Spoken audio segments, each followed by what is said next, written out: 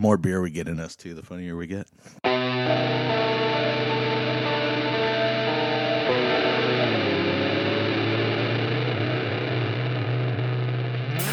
Welcome to Beer Plus 3, where we attempt to solve the world's problems one beer at a time. I am so glad you could join us on this wonderful International Butt Stuff Day. With me today, of course, is the ever giggly and lovely Rick Anderson. Greetings. International Butt Stuff Day? Yes, it is International Butt Stuff. I just decided it was International Butt Stuff Day, so I'm hoping when I go home, you know what? I'll talk to the wife. Anyway. I don't know what's more disturbing, that there's a Butt Stuff Day or that it's international. Well, it's International Butt Stuff Day, so it's, you have to, it's a to and fro. It's a twofer. If you're going to get some, she's going to get some. So, we all get some butt stuff. I understand. What if butt stuff's not your thing, though? But no, it's not. But International Butt Stuff Day. So much more important. That's the day just to give it a shot. I'm sorry, National Secretary Day. Great, wonderful. Yeah. But Butt Stuff Day better. True. Yeah. And those are two holidays you probably don't want to combine. Just saying. It's not often acceptable. I think it depends on the job. Yeah, true. If it's 1958 and you're in advertising, that could be I was wonderful combination of Secretary Day and Butt Stuff Day. Right. I was thinking secretary. She just hooker. straps it on, and you get the butt stuff. Oh, I see. That's where you're going. Okay, that might because they need to give and sometimes receive, right. And then you need to give and sometimes receive. I understand. It's a give and take. Every relationship's give and take. International. If they're going to take butt stuff, you're going to get some butt stuff. Did that just come out of your head? Yeah. On the way here. I don't know. I was like, hey, what if it's international? But I don't know why these things come into my head. It's kind of like, when you're in the bathroom at work and you get up, you're in the stall. Yeah.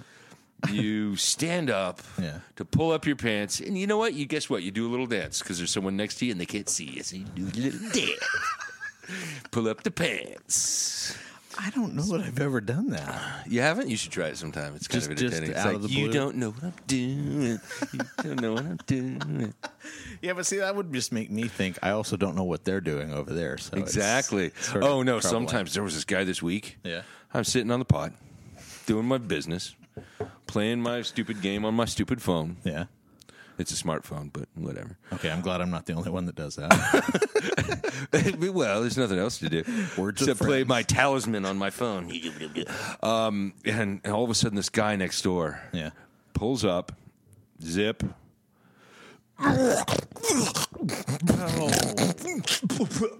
He spits like 17 times into the toilet. Oh, coughing, choking, burping. I mean, it goes on forever. Yeah. Forever it goes on. And I was kind of, I really just wanted to pull up my pants and leave, but I had business to attend to. And I was seriously almost throwing up. It was so, the bodily functions that were coming out of this guy at the urinal. Yeah. It wasn't even in a stall. It was at a urinal. This guy was at. So he's either one, dying. Yeah. Or two, had so many childhood diseases that he is like that. I don't know. But wow. Yeah. That is so gross. When I can't stand spitting already. Yeah. Like people. Yeah, we don't need to walk through your DNA. Keep your DNA in your fucking toilet, in your bathroom, by yourself. Yeah. Yep. Agreed. But this guy was just at one bodily function after another. He did everything but shit his pants. I swear to fucking God. It was nasty. I am not a big fan of the whole communal bathroom thing that we have in our culture. It's like I wish we just had the concept of like 20 individual bathrooms somewhere, and you each get your own. That takes place. up a lot of fucking space, though. I know, but I mean, if you're in the Safeco Kingdom or whatever the fuck it is, you know how much room that would take up. They could sell seats for that shit. Yeah, you don't want that. You don't want that. Like our casino, man. We have our bathrooms are spread from hell to breakfast, but still, I mean, no. I don't mind the communal bathrooms. I think they should be much more. I don't know how else to say it at this moment. Bisexual. As I've said before, like in Europe, I just walk into one communal area where all the sinks and shit are, and then like to the left is the men's shitters, and to the right is the women's shitters. That's fine. I like that. Like that, it saves space. That's what I'm. It's that's what a little more, how it works out for them, I don't know. I mean, but it worked out well for me. I have I don't know if how many people are afflicted by this, but I have a condition called being pee shy. Oh, you're that's right. I hate it remember too, Portland because I don't mentally. You had to walk like 4 blocks away. You were a tiny dot in that picture I took of you.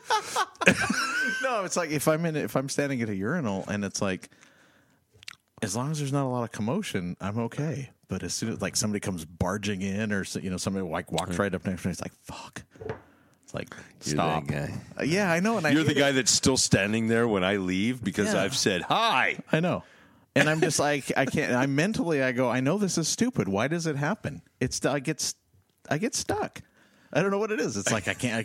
What's going on? It's that loop. You're like. It's like some sort of thing, start. It's almost like you view like something going on in your area as a threat. And you're in a vulnerable position or something. I think that's what my thinking is. That's man. So you're lucky you're not female because the impression I get from movies and television is that women's bathroom is constantly a chatty fucking Kathy. It's just constantly going. I don't know. Have you ever noticed that in movies and TV? Like, there's always like 4 women having a conversation in the bathroom. Yeah. I don't know what that. I don't know if that's real. One of the things that happened, like I was at one of the first concerts I ever went to. Somebody bumped against me while I was in a urinal. It was like crowded, and somebody bumped. Did you squeak? It's like, do it again. Don't do it again. No, and I had like this paranoid moment of like, where's my wallet? And it was, and I don't know if that contributes to that or something, but it's just weird. Your shy bladder is now. Oh, no, it's not a shy bladder. I'm just paranoid. Well, no, I mean, I've given it some thought because I know it's stupid, and so I've given it thought. I'm like, where does this come from? What's the problem? And I don't know. Part of it is I think I just don't like other people around me when that's going on. It's like, just everybody stay away. I'm doing my business. Get away from me. And then I have like incidents, like, and I think I've told this on like one of the really early podcasts, but there was this guy I stopped at a rest stop. And there was a guy next to me, and out of the corner of my eye, like peripheral vision, I can see that he's like shaking himself off.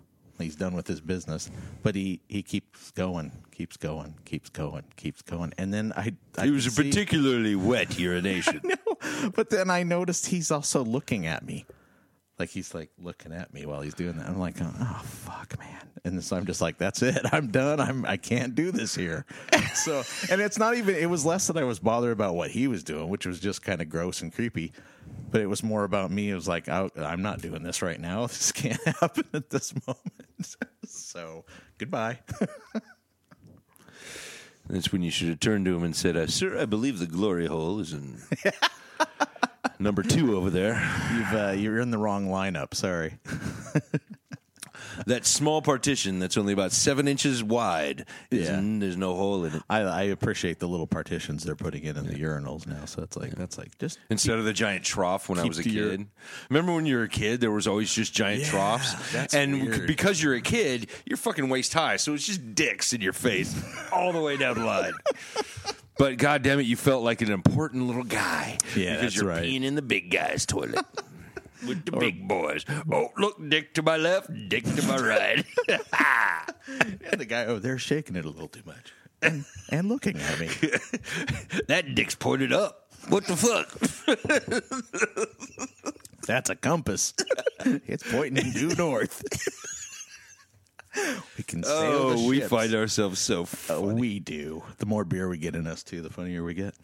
Speaking of, what do you think of this Lagunitas? Lagunitas, what is this again? This is our black IPA. I don't know. It's called Night something. I don't fucking know. It's really good. Like I said earlier, I've not had enough black IPAs to really say one way or the other how it compares. I super enjoy black IPAs. Yeah, this is really good. I could drink this for the rest of the podcast. You just might, sir. Lagunitas. Yeah, I don't have a positive association with Lagunitas for some reason. Oh, that says Latinas.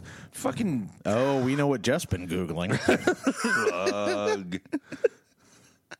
Latinas, urinals? What? What is this? Latin urinals. They are the best urinals. But Lagunitas, I don't have very many positive associations with these guys. I think I've had stuff before with from them that I didn't particularly care for. Oh, wow. Okay, I'm Googling Lagunitas. Okay, we got Lagunitas IPA. Mm-hmm. Lagunitas Brown Sugar, which is one of their beers. Oh, yeah. Lagunitas Seattle. Yeah. Lagunitas Sucks is that number. And then all of a sudden, number 5, Lagunitas Erotica. What? Yeah. Yeah. Yeah, erotica, whatever. Anyway, yeah, weird. Okay. I don't know. I'm not going to look that up. I'm looking up their black IPA. Yeah, don't tap it. It said black IPA clone. So Nighttime is the name of their black IPA. You know what? It's not bad. It's not a bad one. Oh, I think we've had this before on the podcast. Have we? Maybe. I recognize that label. That's all. That's all I'm saying. Well, I would rate this very high, regardless of my experience with black IPAs. I would say. This is fuck! I didn't realize it was so alcoholic. I was going to say I'm feeling it. So if it's a high ABV, I'm not surprised. But that's okay. It's actually not too bad. Actually, on the what's this called? BeerAdvocate.com. Yeah, it is getting a 4.1 out of 5. So I don't know if I'd give it a 4. Out of that 5? I give it a 4. I think I'd give it like a 3.5. Yeah. 3.5. Yeah. I give it a 4. Because I've had the Cascadian Dark Ales. Yeah. Those blow the shit out of any of this stuff. What can I say? I'm a beer snob from this area. Yeah. I know that. Jesus, I Hop in the Dark. Have enough. Okay. Yeah. Right. I think I like this as much as Hop in the Dark. Well, you haven't had Hop in the Dark in like 4 years, so. But it leaves a distinct impression. Remember, I'm the secretary, so I expect a present on National Secretary Day. Oh, that's right. You're my beer secretary. I expect butt stuff on the Secretary Day. Bring me the black IPA files. Exactly. Jesus. Oh boy. Anyway, it's not bad beer. It is not really a bad beer. Yeah, like I said, this may be the first. I don't know. I'm probably, most people probably don't do this, but I get very strong positive and negative associations with different breweries. Like Rogue, I still have a very negative association with those guys. Yeah, okay, maybe I'm not alone in that. No, you're not alone in that, because nearly every beer I've ever had from them, with the exception of a handful, very handful, and this is having been drinking Rogue beer since 1993. I mean, quite literally. I mean, I lived in Ashland, Oregon, where they had one of their breweries, and we didn't go there very often because the beer was cheaper elsewhere. But I really did enjoy their beer at that brewery at that time. Not knowing that I would grow up to be a beer snob. So do you think your taste changed, or do you think absolutely taste changes. Okay. Changes. Oh, absolutely. Because I was just saying with a brewery that's been around. See, I didn't know they'd been around that long. One could say refined. Oh, yes, one could. But then one would be a douchebag. Pinky in the air. Pinky in the air while you're drinking that beer. I was just thinking, I was wondering, is it that Rogue, they've changed over the years, or? No, I don't think they necessarily changed. I mean, I think they're passionate about what they're doing, and they really want to find other flavor patterns out there. I don't know. I mean, they have everything from that Grape Ape beer we had to the Voodoo Donuts maple beer. Yeah. No. I mean, we're talking. They have the flavors of beer that no human really wants to drink. But you know what? The Arrogant Bastard can be a good beer once in a while. I mean, I do enjoy it. Yeah. I've had a lot of. Oh wait, that's Stone. Yeah, I was going to say, I don't think that's not them. You know what? I can't think of anything right now. Sorry, I'm sorry. Well, I early on, like way back, a great place and a great brewery, and just they got great ethics. They're wonderful, but way back at when I was still in that early phase where you and Mike were I was like discovering the fact that I actually like beer, I remember picking up a couple of bottles of Rogue, 2 different. They just caught my eye, and I thought, well, this looks interesting. I'll give this a shot. And I got it home, and I remember trying one. And I was like, ooh, this is not good. I couldn't get through the bottle. I was just like, this is not, I can't do it. And I thought, well, that was kind of but the chances of the other one being that way. And I opened it up, and it's like, God, I can't get through this. But the one thing about Rogue is they do put out so many different flavors and so much product that you're bound to find something you like. And it kind of like the Beatles that way. They put out so many fucking songs, you're bound to find something you like. But it is what it is. I mean, I don't know how else to explain them. I love Rogue. I love what they do. I love how they do it. Yeah. But I just don't ever buy their beer. But I live in Bellingham, so yeah. I suggest if you don't live in Bellingham and you live somewhere where there's not a lot of breweries, pick up a Rogue. You never know. You might like it.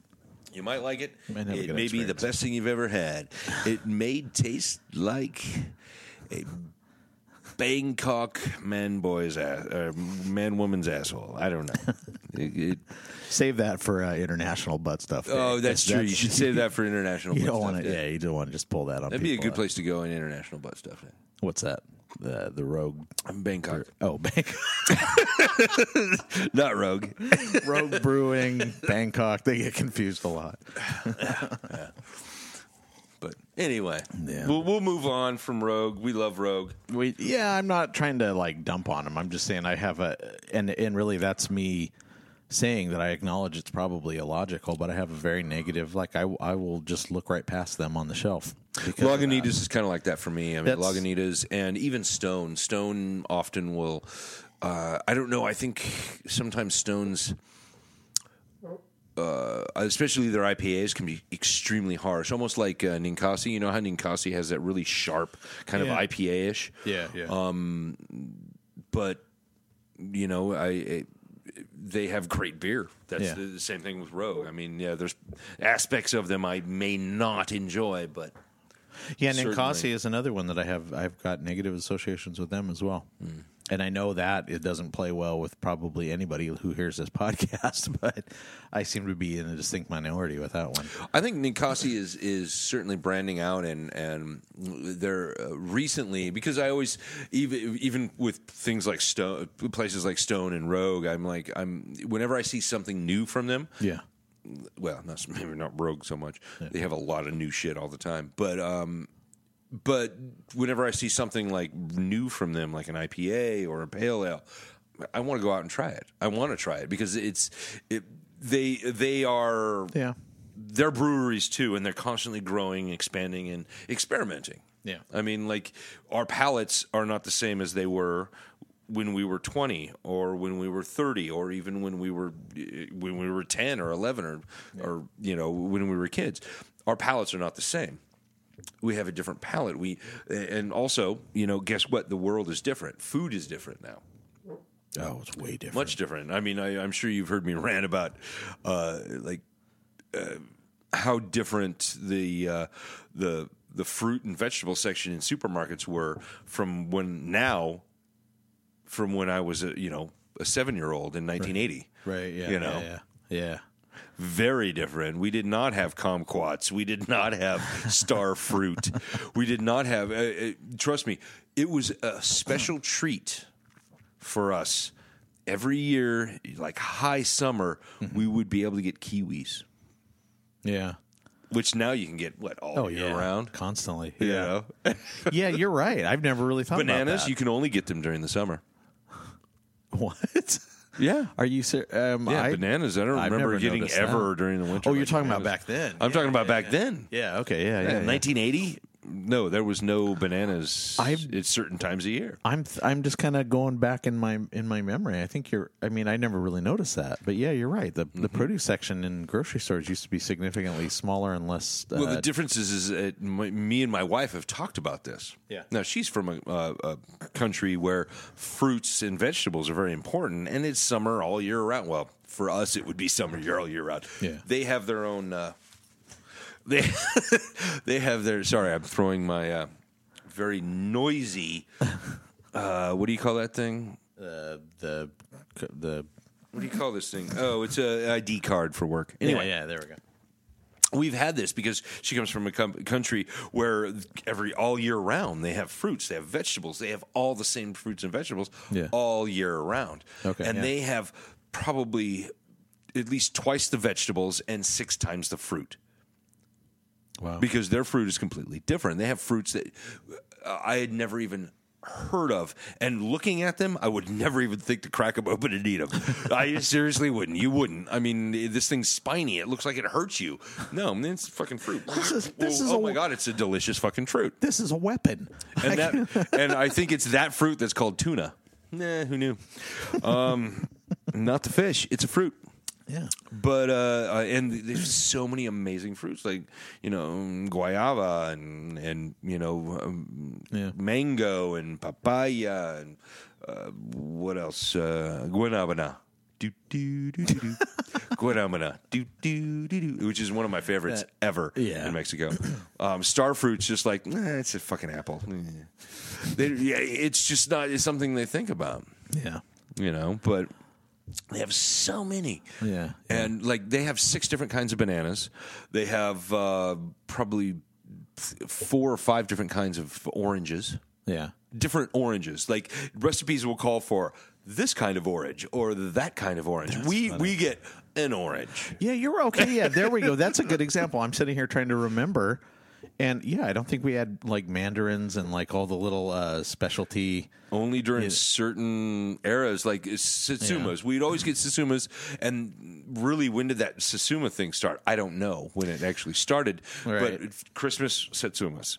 So from somewhere in the world, that's when they grew the Satsumas. But you still, at that time, couldn't get oranges. Yeah, okay, but you could get Satsumas. And I hate oranges. I mean, I like the flavor of them, but I hate them for the fact that they're just impossible to peel. You have to break into them. Yeah, I actually recently saw somebody demonstrate the proper way to, Oh, what's the proper way? Instead of peeling it, you would cut it. I don't remember the exact technique. You would cut it in such a way that you could actually just sort of open it up. Oh yeah, you just cut it in 4, and then you can just peel off the back. Yeah. Okay, yeah. Or it was, what I usually do is take like a butter knife, just cut the skin in 4. Oh yeah, peel off the skin, and it works perfect. That's cool. But but when we were kids, we did not have fruits and vegetables in certain times of the year. Like, when could you ever get a watermelon in fucking December? Yeah. Now, you can get a watermelon in December. Oh, and they're seedless. Seedless. Fucking seedless watermelons in 1980? No. Guess what? You're going to be going... That was science fiction. Yeah. That was I was watching Logan's Run, and they had seedless watermelons. Fucking Logan's Run's so awesome. And oranges in winter. Does the movie stand up? No. Not at all. I love the movie. Don't get me wrong. I love the movie, and I don't remember that much nudity and sex in the movie. It wasn't really. I mean, it wasn't that much. I mean, there was a little bit in there, but there was a whole orgy scene. But it wasn't like that they graphic. Walked through an orgy. It wasn't that graphic. It wasn't like there was. It wasn't super graphic. Fields of tits and fields of tits. Fields of tits. And amber waves. And sorry, no. Let me rephrase that. And amber's waves of grains. Hey, speaking of movies, I've been on like a serious. I know you've been kind of posting. I'm trying to get, list, which I can never catch up with. I know. I don't expect you just post this thing that I've seen 1,000 times. And like, oh, we watched a movie again. Well, I'm almost halfway through. I've got 387 movies on that list. Yeah. And I'm at 197, which is like 46. I did the percentage. It was like 49.6 something % of the. Yeah, but I'm sorry. I've added like 50 movies since. A lot has been added since. Yeah, because so occasionally somebody will mention a movie. And basically, Wings of Desire. You should probably watch that. Okay, I'll make sure that gets added to it. But occasionally somebody will mention a movie, and I'll go, yeah, that fits the criteria for this list. I should probably add it. So I've added quite a few, but. Yeah, the 2 movies that I've watched recently, though, that really amazed me was, and they weren't on my list, actually. These were just newer movies. Have you seen Bright on Netflix? Yeah, I love it. It's so much fun. Yeah, I love that movie. And I was amazed to go on to Rotten Tomatoes and see that the critics slaughtered it. Oh, the critics fucking hate that movie. But you know what? You know what it reminds me of? What's that? It reminds me of like an 80s action movie, like a buddy cop movie from the 80s. Yeah. But set in Shadowrun. Yeah, that's all it is. And I was like, oh, this is for me. I know. I loved it. I loved too, so much fun that they actually stuck with the elves were kind of high society snobs, and just they ran the place. Yeah, it was like, this is really cool. And I can kind of understand. I guess there's part of me that's a little bit sympathetic to mainstream critics who were dumping on it because they probably really didn't get where this was coming from. But I watched it and I was like... It was written by Max Landis, who... I love Max Landis. Yeah. And if you know movies at all, he is, yes, the son of Landis. I don't remember his name. I'm sitting here struggling, too. What the fuck's his name? Landis. Landis. That's Landis Calrissian. There we go. Fucking asshole. This Landis. But no, Mr. Landis was part of the Lampoon whole thing. Yeah, okay. Yeah, He basically one of the biggest directors of the 70s and 80s of comedies. Yeah. And this is his son, who is just absolutely right along with us in the nostalgic geekdom. Yeah. And probably, I think he's maybe a little bit younger, maybe a little bit older. I'm not sure exactly how old he is. He's around our generation. But yes, he in the movies he writes are actually very good, and I can see exactly what he was going for in this film. Yeah. So, well, it succeeded. I mean, it was mind-blowingly good. Mm-hmm. If you had just turned that back into a cop movie, which is all it was just a cop movie, but then they inserted all these other fantasy elements into it. Mm-hmm. If you had just reverted it back to a cop movie, it would have been a reasonably good, entertaining cop movie. When I saw the dragon flying over L.A. at night, I had a nerdgasm. Yeah, I did such too. a nerdgasm. That was such a funny little detail. The only problem I had with the whole film, and my wife can attest to this because I screamed at the television every time. Oh, my God. Is they kept calling it a magic wand. When is a wand not fucking magic? It's a fucking wand. When a magician is using it as a prop. Stop saying it's a magic wand. Yeah. I love the fact, though, that it wasn't like the 80s magic wand where anybody could just pick it up and, I'm getting all my wishes. And no, there was dangerous. Definitely some history behind the realm and the world. Yeah. I don't think it made sense if you know anything about like actual history, but oh yeah, I there was parts where it fell apart for me. Yeah, but the magic wand was number one. It wasn't it's a magic wand. No, it's just a fucking wand. It wasn't a perfect. It's just a fucking wand. It wasn't a perfect. It's not Harry Potter. And no, not anybody can pick up a wand and do something with it. This is a fucking wand. But I loved that idea that it was incredibly freaking dangerous. Mm-hmm. And like you couldn't even touch it if you weren't the right kind of person. I did love that aspect of it. That was great. Like the idea that everybody had to come up with like a little piece of cloth and like wrap it around there very carefully and then hold their breath. My only issue was it was definitely written by somebody from L.A. Because if you look at humanity and the history of humanity, and supposedly 2,000 years ago, the Dark One did something, and the orcs sided with this Dark One. Yeah, fine, dandy. The orcs, the elves, don't know where the centaur fit in, but they just kind of showed centaur in the background. That was another little detail that was never mentioned. I had to rewind it. I was like, oh, it's a centaur cop. That was awesome. He was a mounted cop. Yeah. I just imagined everybody in Canada, all the Mounties are centaurs. Yeah.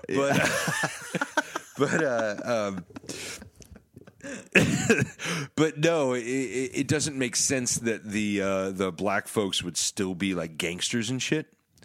Because humanity, orcs, and elves would be certainly separated like they are now. Yeah. But obviously they made the humans this middle class, while the orcs were the lower class, the downtrodden, the put upon, the enslaved. As it were, and then the elves were the and I like the fact that, and you're right about that, but those are the only places where it really fell apart. It's fantasy. How far can you? Because like any movie, what do you call that?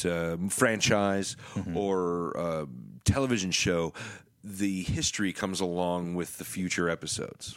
Yeah. Okay. Yeah. So I'm very curious at how they retcon some of this stuff. Yeah. Yeah. Because everybody's retconned, whether it was Star Wars, Star Trek, you name the fucking Planet of the Apes, whatever it is. You name the genre or the franchise, Yeah. they've retconned something out of that. So, Oh, yeah. and I'm a big fan of Supernatural, and they've retconned all kinds of shit over the 14 years they've been on television. No. I've never watched that. It's fucking so awesome.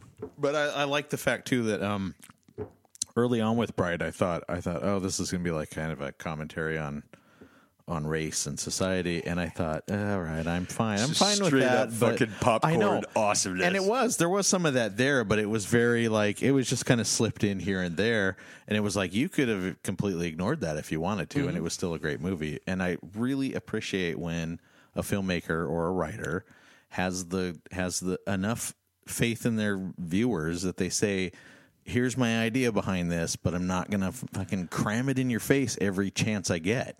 And it was like, and because of that, it made it a little bit more compelling. Like the moments where the work was treated like dirt, it was like, it felt a little more like, you felt it. I know. It was know? like, it was kind of Even by his own people. Yeah. All of a sudden, you've turned on us, which, the black cops got that back in the day, and maybe they still get, I don't know. But no, I thought they were very honest in their filmmaking. Yeah, it was nice. Really what I'm going for. Yeah. I would rather have a shitty fucking piece of well, not a piece of shit, but a shitty, under budget horror film that is honest about what it's doing than a high level no budget fucking just Oscar bait that is shoving that message down your face. Well, everything that any artist does, there's a message somewhere in there, and you can either downplay it or you can play it way up. And I just think it was nice to see something like that could have been probably played up and still been a really good movie, but the person had enough self-restraint to say, okay, I've said enough about that, and it's there, and let people make of it what they want. And I was like, wow, I really appreciate it. They weren't saying anything new either. No. It was a movie about L.A. cops and criminals. Yeah. We've seen that since 1980, Bloody Douche. Yeah. So, I mean, what are you going to do? That was the roundtable I mentioned earlier is with Guillermo del Toro and Angelina Jolie and several other directors. The one that just did the new Blade Runner movie, which I apologize, I can't remember his name. Villeneuve. Yeah. Guy Villeneuve. I don't fucking know his name. It's super Quebecois. Somewhere in there. At least I know he's from Quebecois because he has the accent.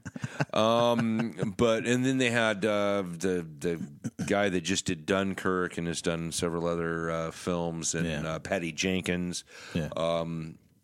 But they all, I mean, it was kind of equal men and women, but these were all directors who have had many films under their belt. Mm-hmm. And the guy interviewing this roundtable mentioned, okay, if you had no budget, and then immediately almost all of them went, whoa. And basically he was saying, you have no budget, you're free to do whatever you want. And it was like, no, it's our budget that gives us our freedom. Yeah, that's because a good we have observation. Constraints that we have to conform to. Yeah. And that gives us a limit, a level that we can get to, and then we have to try to exceed that level without going above it. Yeah. Do you know what understand what I'm saying? Artists are notoriously undisciplined. And so if you impose some sort of, external discipline, then it's like everything gets real, tight and focused, and it's like that, it's not a terrible thing to have something like that constraining someone. No, and I think our limitations is what allows us to be better at whatever we're trying to achieve. Yeah, I agree. Absolutely. Yep. Should we open another beer since you're fucking way ahead of me in drinking? Yeah, I know. I don't know why. I guess I liked it better than I thought. It's been a long week. Fuck. Fucking the assholes with their CD trays. There's no fucking CD trays in fucking computers anymore. Fuck you. The other movie I wanted to mention out of all these movies that I've watched, and this was a huge surprise because I expected to. Spoiler. I don't know. Whatever you're going to mention, it's not Star Wars. I'm good. No, it's not Star Wars. I won't bring it up. You haven't seen the Last Jedi yet? Nope. Oh, okay. Well, you know what? I got so much time, so much money, and I got other people I need to consider in my life. Yeah, it's a flawed movie, but it's good. That's all. I mean, that's the bottom line. Well, guess what? all the Star Wars movies are flawed movies. Right. So it's like, for me, it's like, oh, it's just a Star Wars movie. But a lot of people seem to have been super focused on some of the flaws in it. But that's a head, baby. That's fucking head. Nice. We're moving on to Kitty Cat Blues, the pale ale from Black Raven, which I can already smell it, and it smells fucking vine. Once I get through the Cloud City floating on top of my... I got through it. You got through it. Jeff plowed right through it. He's like the Bertha in Seattle, the giant machine just plowing. You like through my bandage? What happened? What is that? For That's people, electrical tape. For people not watching the video feed, Jeff has electrical tape wrapped around the knuckles of his left hand. What you can't see underneath the black electrical tape is a bandage. Yes. And sometime this morning, don't know when, stuck my hand into one of the big boxes at work that are basically just all sharp edges, and took off some flesh. Oh, yeah. Not much flesh, just a little bit of flesh. Yeah. But that flesh never stopped bleeding all day long. This is my third bandage. I got one of those knuckle bandages because it's kind of on the knuckle. Yeah. And it just wouldn't stop bleeding. And every time I would do something, the bandage would come off. And the bandages are because it's on the knuckle. Every time you move it. Every time I move it, the bandage would come off. So luckily, security gave me 4 bandages. Yeah. And by my third one, this is my third one. Yeah. I was like, fuck it, I give up. Just give me the electrical tape. I said to one of my minions, and I just fucking wrapped it up, and boom, we're off and running. Okay. I hope that does okay. I mean, sometimes those can be kind of tricky. What? I mean, those kind of cuts. So yeah, whatever. It'll fucking heal, or it won't.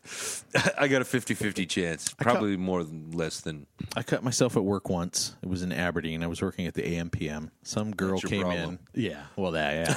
Some girl came in. She had bought a cassette tape. I think she'd bought the cassette tape because it was still in the plastic thing that the employees are supposed to take it out of. The anti-theft thing. Mm-hmm. And she was like, "Oh, they forgot to take it out." I was like, right. So she's like, "Could you cut it? Could you cut this open for me?" Right? I was like, "Sure, I'll do it." Like an idiot. I don't know what I was thinking. I had a dad who had lectured me from early childhood to always never put your hand in front of where you're pushing something sharp. And so I took the thing and I held it and I pushed the box knife. Literally toward my finger. I don't know why I was doing that, because once it goes through that, it's going through my finger, which is what it did. It suddenly popped through the plastic, sliced right through my middle finger on my left hand, and it hit something in there, and it started spraying. It just all over. And the girl, I'll never forget the girl, she grabbed the tape, she goes, "Thanks," runs out. And I'm like, "Yeah, I'm bleeding, but go ahead and run."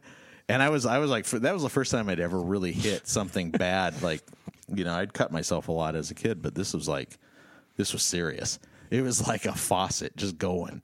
And I hold on to it and I go walking up to the till, the counter. And I was like, "Oh shit, what am I supposed to do? I'm at work." I'm the only person there. Wrap it up in a towel and keep working. And there's a couple of customers and they're looking at me. They're going, "Oh, you need to have that looked at." I'm like, "Yeah, you think?" So I called my boss, and it was basically blood had just a big trail of blood from the back of the store all the way up to the front where I was standing. And I was really freaked out. It was the first time I'd ever really cut myself that badly. And I was kind of borderline panic, because I'd never seen that much of my own blood. Mm-hmm. And, yeah, it was just really weird. And my boss, of course, had a big phobia of blood. So she walks in and she's like, I'm like, "I'm sorry, you got to take over. I have to go to the hospital." And her husband drove me to the hospital. It was weird. But I remember when I worked at, I've seen a lot of my blood, but when I worked at Henry, that reminded me of the Henry Corner Market. Henry's Corner Market was this little market in Burlington, Washington. Yeah. It was just, and it was quite literally on the corner. And I worked there when I was a teenager. I got fired because some of my quote unquote friends stole beer from there, but not that I didn't. But I mostly, like I told one of my minions today, I said, yeah, I used to steal cartons of cigarettes from the place I worked and go sell them at school for $5 a pack. Well, I was in high school, man. This is like 1987, 88, and 89, somewhere in there. Yeah. And cigarettes were, what, $1.70? $1.75, $2 maybe. Yeah, they were a pack. it was pretty cheap. Super cheap. Yeah, but I was selling for $5 a pack at school. You know how much money I fucking made doing that shit? Yeah. Trust me, one carton a week. Yeah, come on, man, that's $50. But I remember one day I was stocking the cooler, and I'm stocking the orange juice, actually. Yeah. Orange juice. This is back when orange juice didn't come in plastic bottles. It came in glass jugs, especially the Tropicana. Now, Tropicana was the big, fancy orange juice that only rich people drank back when I was a kid. Only the elves could afford that. Elves could only afford the fucking Tropicana back in 1980, yada da douche. But I was stocking the stuff, and I dropped one, and I went to go catch it. Yeah. Because I dropped it from, my height. Yeah, yeah. And I knelt down and tried to catch it. Well, it shattered. I caught it as it hit the floor, and it shattered.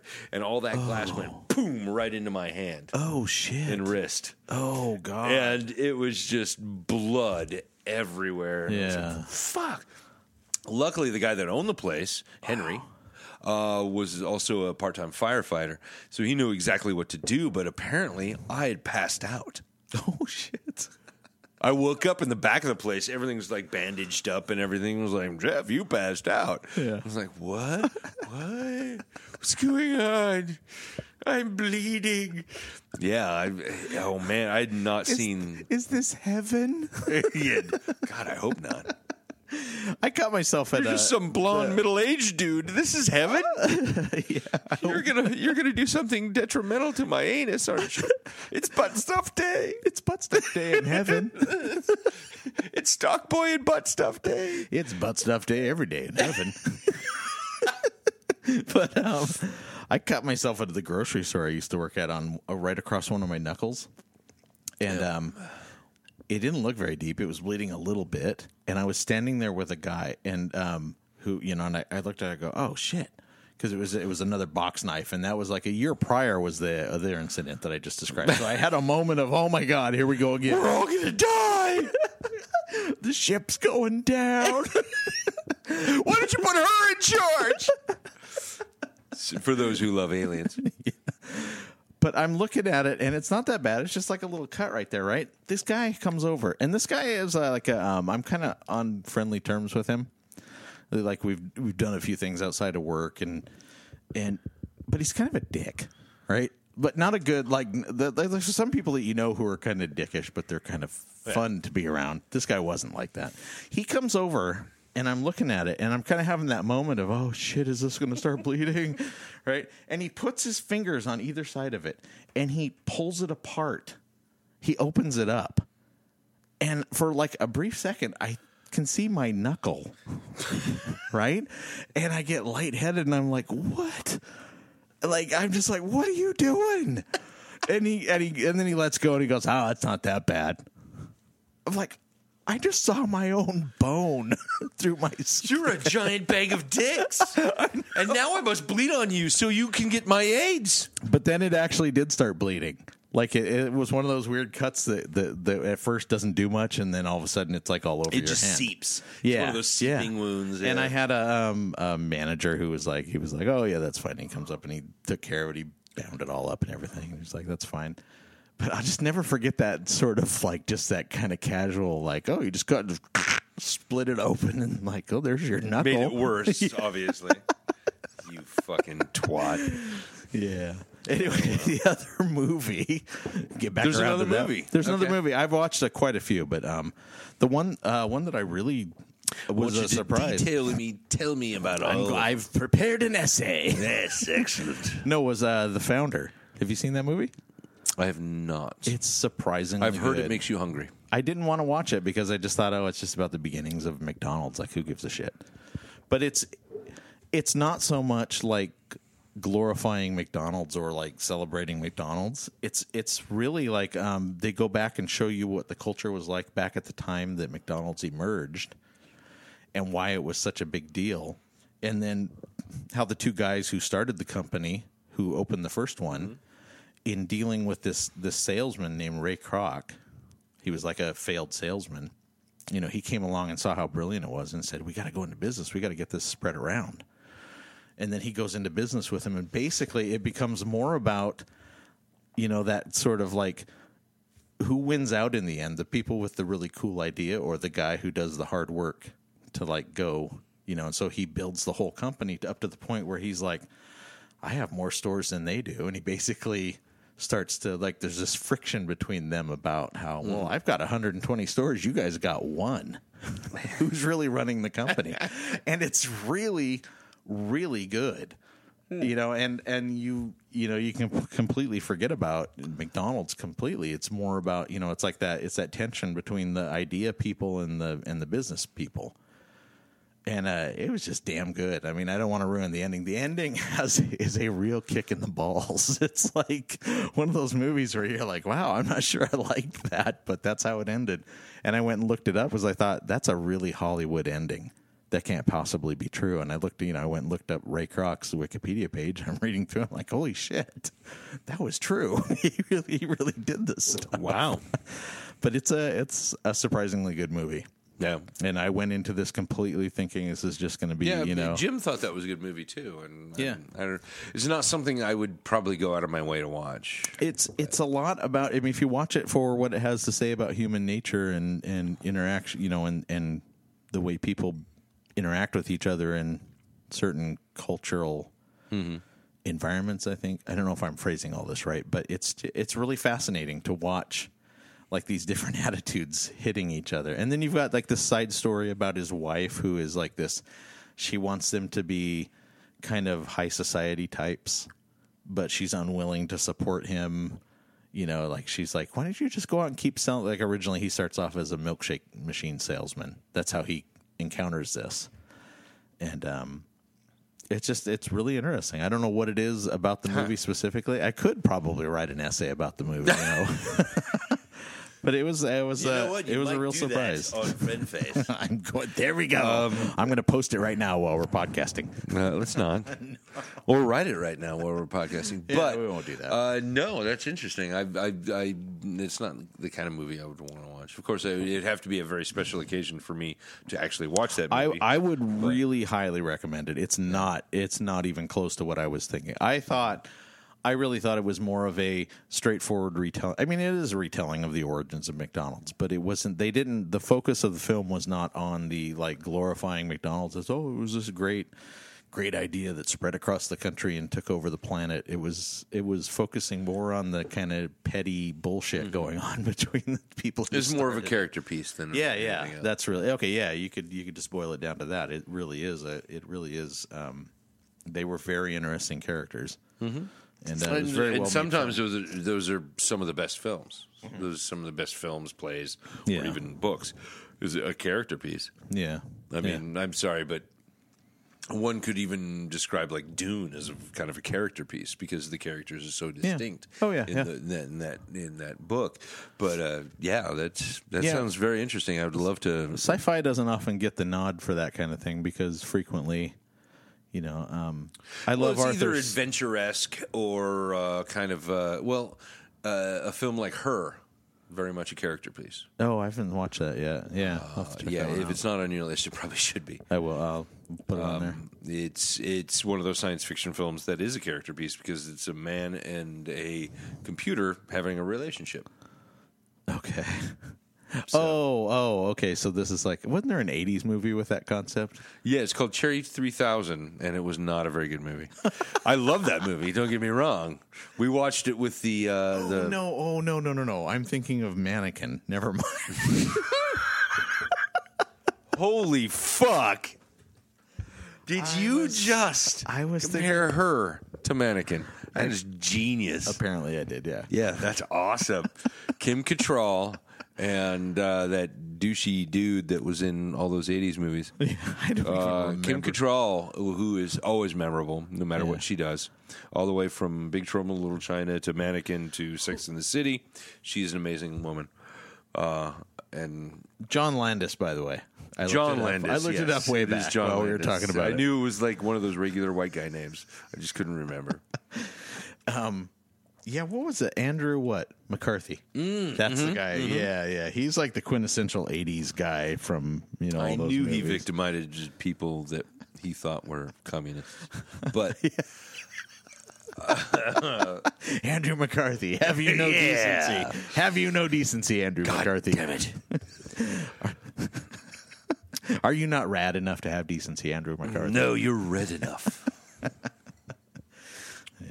But so I have to ask you kind of a personal question. Have you had any good sex lately? Not really. Tide detergent pods lately? I don't even know what the fuck that is. You haven't heard? You don't know what that is? I did kind of have a tertiary glance at your post about generations and the stupid shit we all do. It's a stupid thing, and I even confirmed it with my kids. I was like, what is all this about? And it was, like you go on YouTube or stuff, you can find people apparently eating or biting into Tide detergent pods.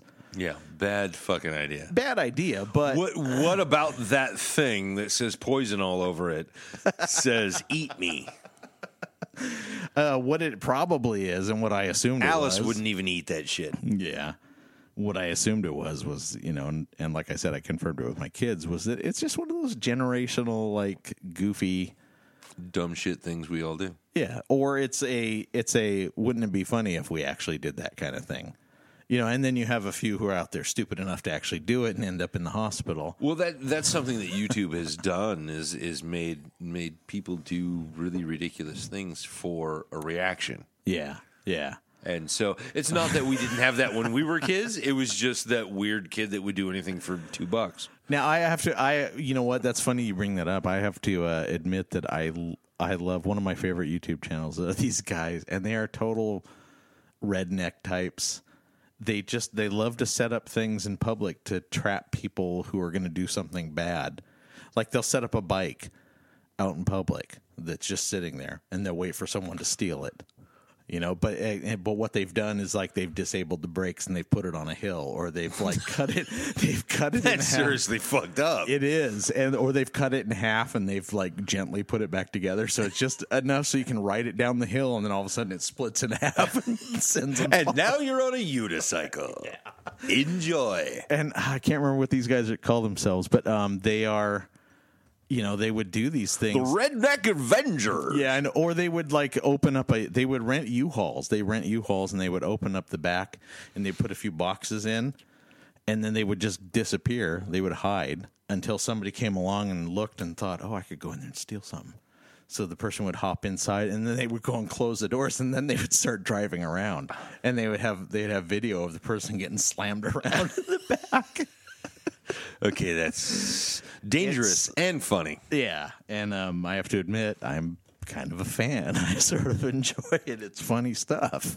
You know how many hours it would take for them to get somebody to do that? Because generally people aren't like, there's something I can steal. No, it takes a particular kind of person to do that. Yeah, they don't seem to have any trouble finding people. Well, no, you're never going to have trouble finding people to do that, but it's going to take some time. Yeah.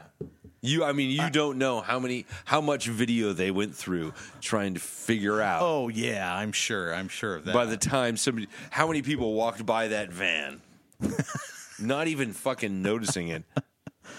I had to show you the giant black thing wrapped around my hand. Yeah.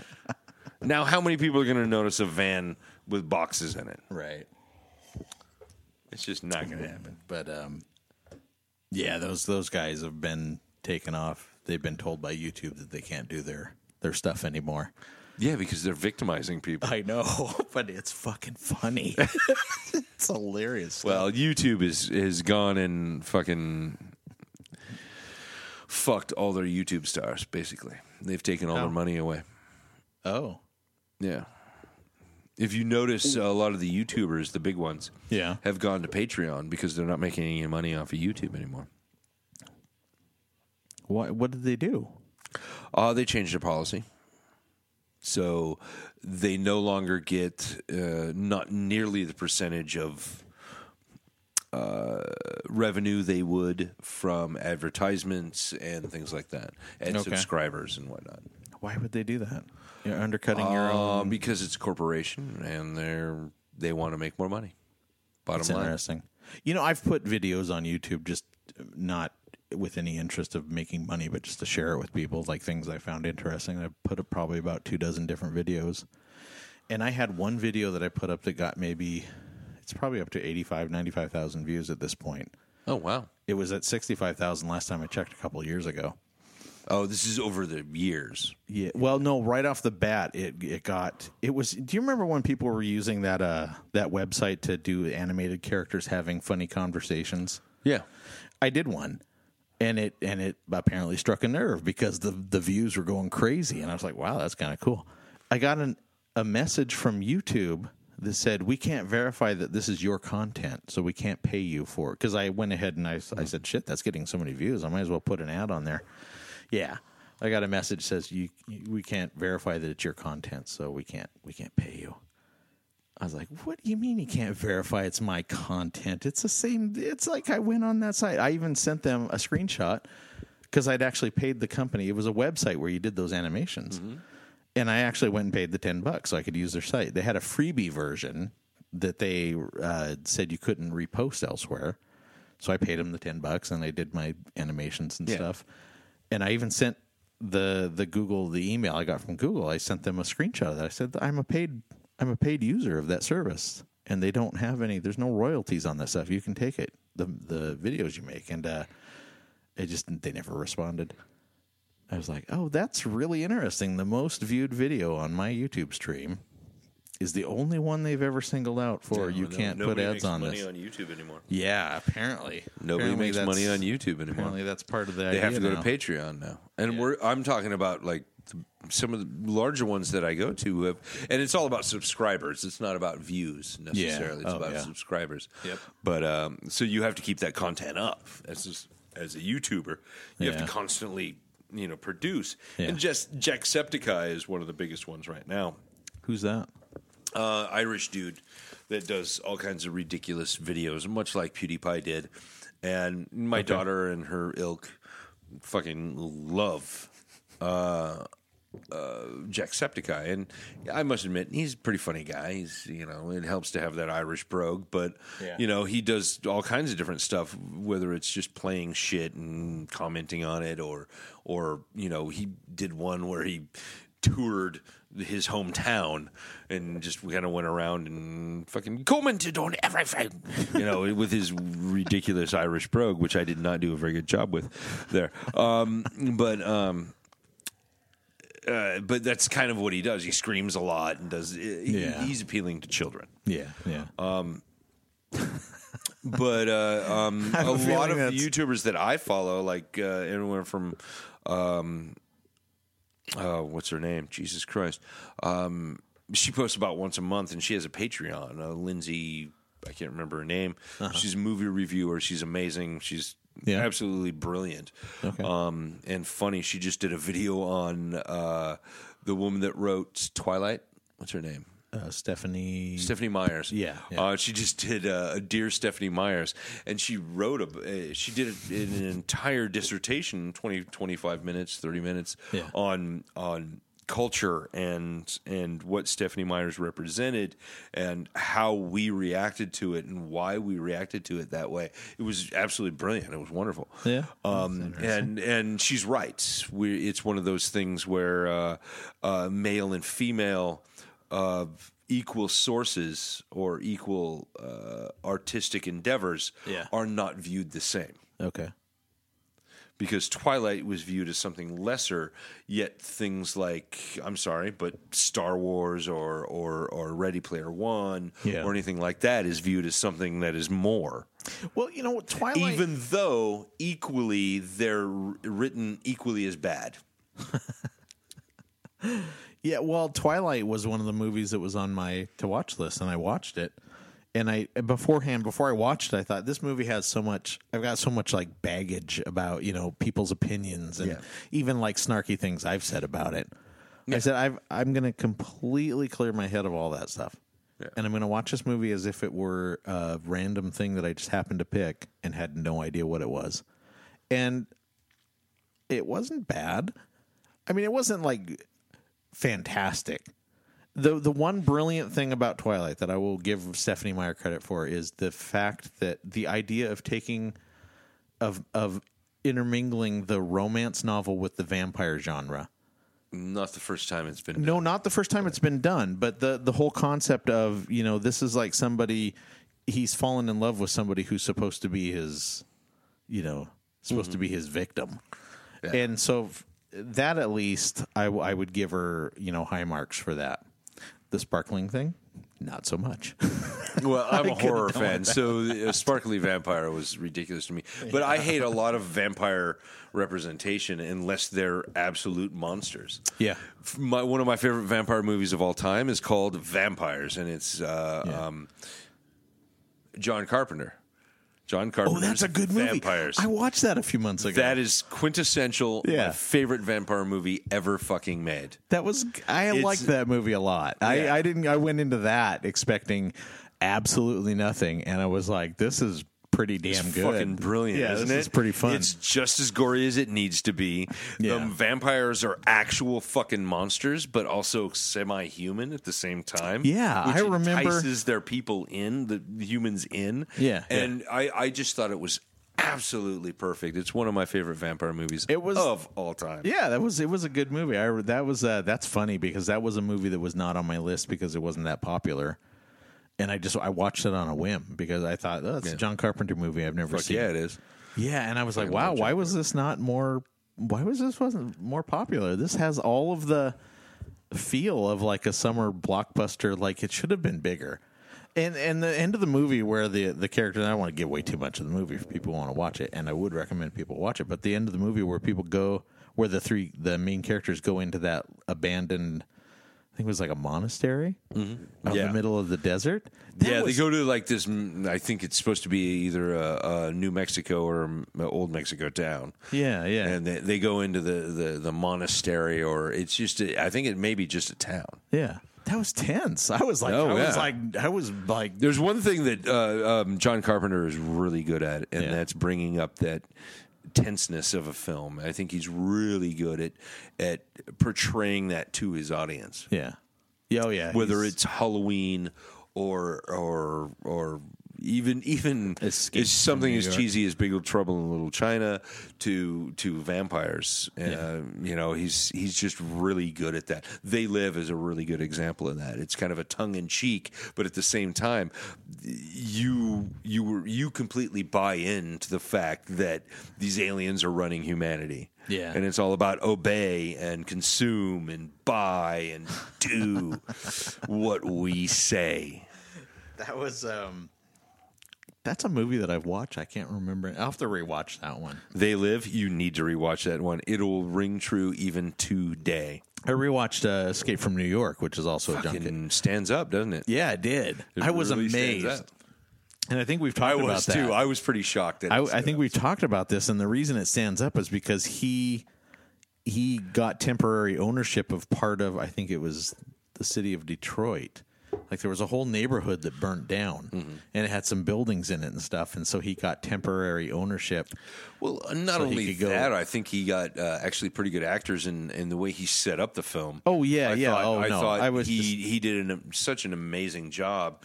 At selling New York as being completely trashed. Yeah. That was certainly part of it. I was just talking about the general look of the film. It looked really like this was not an 80s movie. This looked like something from a later decade. Yeah. It looked very believable for an 80s film, especially. Well, once in a while you get that. I mean, I'm sorry, but Conan I think really stands up too. The first Conan. Yeah, I've rewatched that too. If you watch it in HD, it completely looks like something that could have been made last year. Wow. Some of the effects are a little, older. It's been a while. It's been like 3 or 4 years since I've watched it. I'll probably give it another watch at some point. But it's been about 3 or 4 years since I've watched it. What do we think of the Kitty Cat Blues this year? I I like so it. Fucking good. I'm gonna give it a 2 though. You're a fucking it's not douche canoe. something I would buy. I'm going to give it a 4. Because Kitty Cat Blues is good. But then again, we just had a black IPA. Yeah. And then right after that, we had a pale ale. That might Now be we're going influencing. straight sour. I probably should have opened the sour earlier. That's okay. I don't mind going Straight sour. straight sour It's only 4% alcohol. after we've gone dark. How much alcohol was this? I don't know. I'm feeling. I probably I can shouldn't tell be you that saying much. this, how much alcohol I've been drinking before I drive home. But the fuck is it? Oh, this is 6. This is 6. That's We went fair. from 8 to 6 to 4. Yeah. We're 2, 4, 6, 8. Who While you're we pouring appreciate. the- beer. Beer. While you're pouring the sour, there is this headline that I ran across. All right. Every week- Iraqi head seeks arms. Every One of my favorite headlines of all time. every week, as everybody Ooh, knows. Rick Pour. There we go. That's nice. You like that? I got a lot of head. You there. inspire me. Yeah. Every week I look at beer related headlines just for the podcast as filler type stuff. If we feel like bringing something like that up, but this one is definitely a has to be on the podcast moment. I'm going to read the headline to you, and I just want you to think about it for a moment. Give you my honest I just want you to reaction. have a moment of zen. Here's the headline: Matthew McConaughey's brother explains why he decided to name his children after beer. Now, what do you think happened in this situation? Well, considering the source, okay, Yes. I'm just considering Matthew McConaughey as a human being from what I've seen. Yes. This is a man who, don't get me wrong, extremely good at his craft. He's a good actor. Yeah. Oh, yeah. Absolutely. Yeah. I think he gets a lot of crap about not being good at it, but he is. When does he do that? I don't know. He's an extremely good I actor. think he has an image of not being a good actor, but he actually is. There's those stupid car commercials, but Don't get me folks got to started on those. fucking make money, baby. It's a fucking job in the end. But this is a man who thanked himself at the Oscars. So, not coming from the most healthiest stock. I love you, Matthew, but So when I read this Martha headline, Stewart, man. I had a moment of, I thought, okay, he's like a craft beer fan, because there's a lot of creative names with craft beer, and I could probably find. I know. I just took a sip That's of it. fucking good. Yeah, I know. Oh, shit. Where's Payette Brewing? Payette Brewing. Oh, shit. And they got shit stamped on here. This is Best by November 7th, 2000. No, packaged on. Sorry. Oh. Glad it wasn't Best by November 7th, 2017. Idaho. Boise, Idaho. Oh, wow. Fucking way to go, Boise. Yeah, no kidding. You are a beacon of the Northwest in an entire red state. Look at you go, baby. Yeah, this is surprising. I just took a sip a second ago, and I was about to interrupt you to do the same thing. Apologies. I Oh, interrupted you. no. Go it ahead. Was, it was. It was all about the names. What did he name? His Well, okay, names? but like I thought Bud Weiser. There's so many. Terry Weiser's boy. I know. There's so many like craft beers you could probably find if you looked long enough. You could probably find an interesting Coors. craft beer. Yeah, Budweiser. He named Miller. his son Miller Lite. Miller Lite. Okay, he named Miller is his first name. Light, Lyte, is the middle name. So it's Miller Lite McConaughey. Not even Lite. How they spell it on the can or bottle. His daughter. Wait. His son, is it Miller Lite? And then like hyphenated the champagne of beers? Well, if he was a dog at a dog show, they might call him that. That's true. Here comes Miller Lite, the champagne of beers. Deanna and I always laugh at those, like the pretentious long names that they give. Have you ever dogs. seen that? What's that? The Christopher Guest movie? Oh, the Best in Best of Show. Yeah, Fucking one of the best movies ever fucking But it's created. not far off from reality. I mean, some of the names No, that they give no. the dogs are ridiculous. It's like, it's just like a sentence. It's like, I don't know. I can't even think of any right at the top of my head, but it's kind of silly. But anyway, the guy's daughter is Margarita Olympia, which I don't know if you can name your kids after beer. Margarita is a name. That's actually not a bad name. Do you know what margarita means, right? Stumbling drunk out of the Mexican restaurant? Is that what it means? No. That's what it usually means It's for a me. flower. That's what the actual...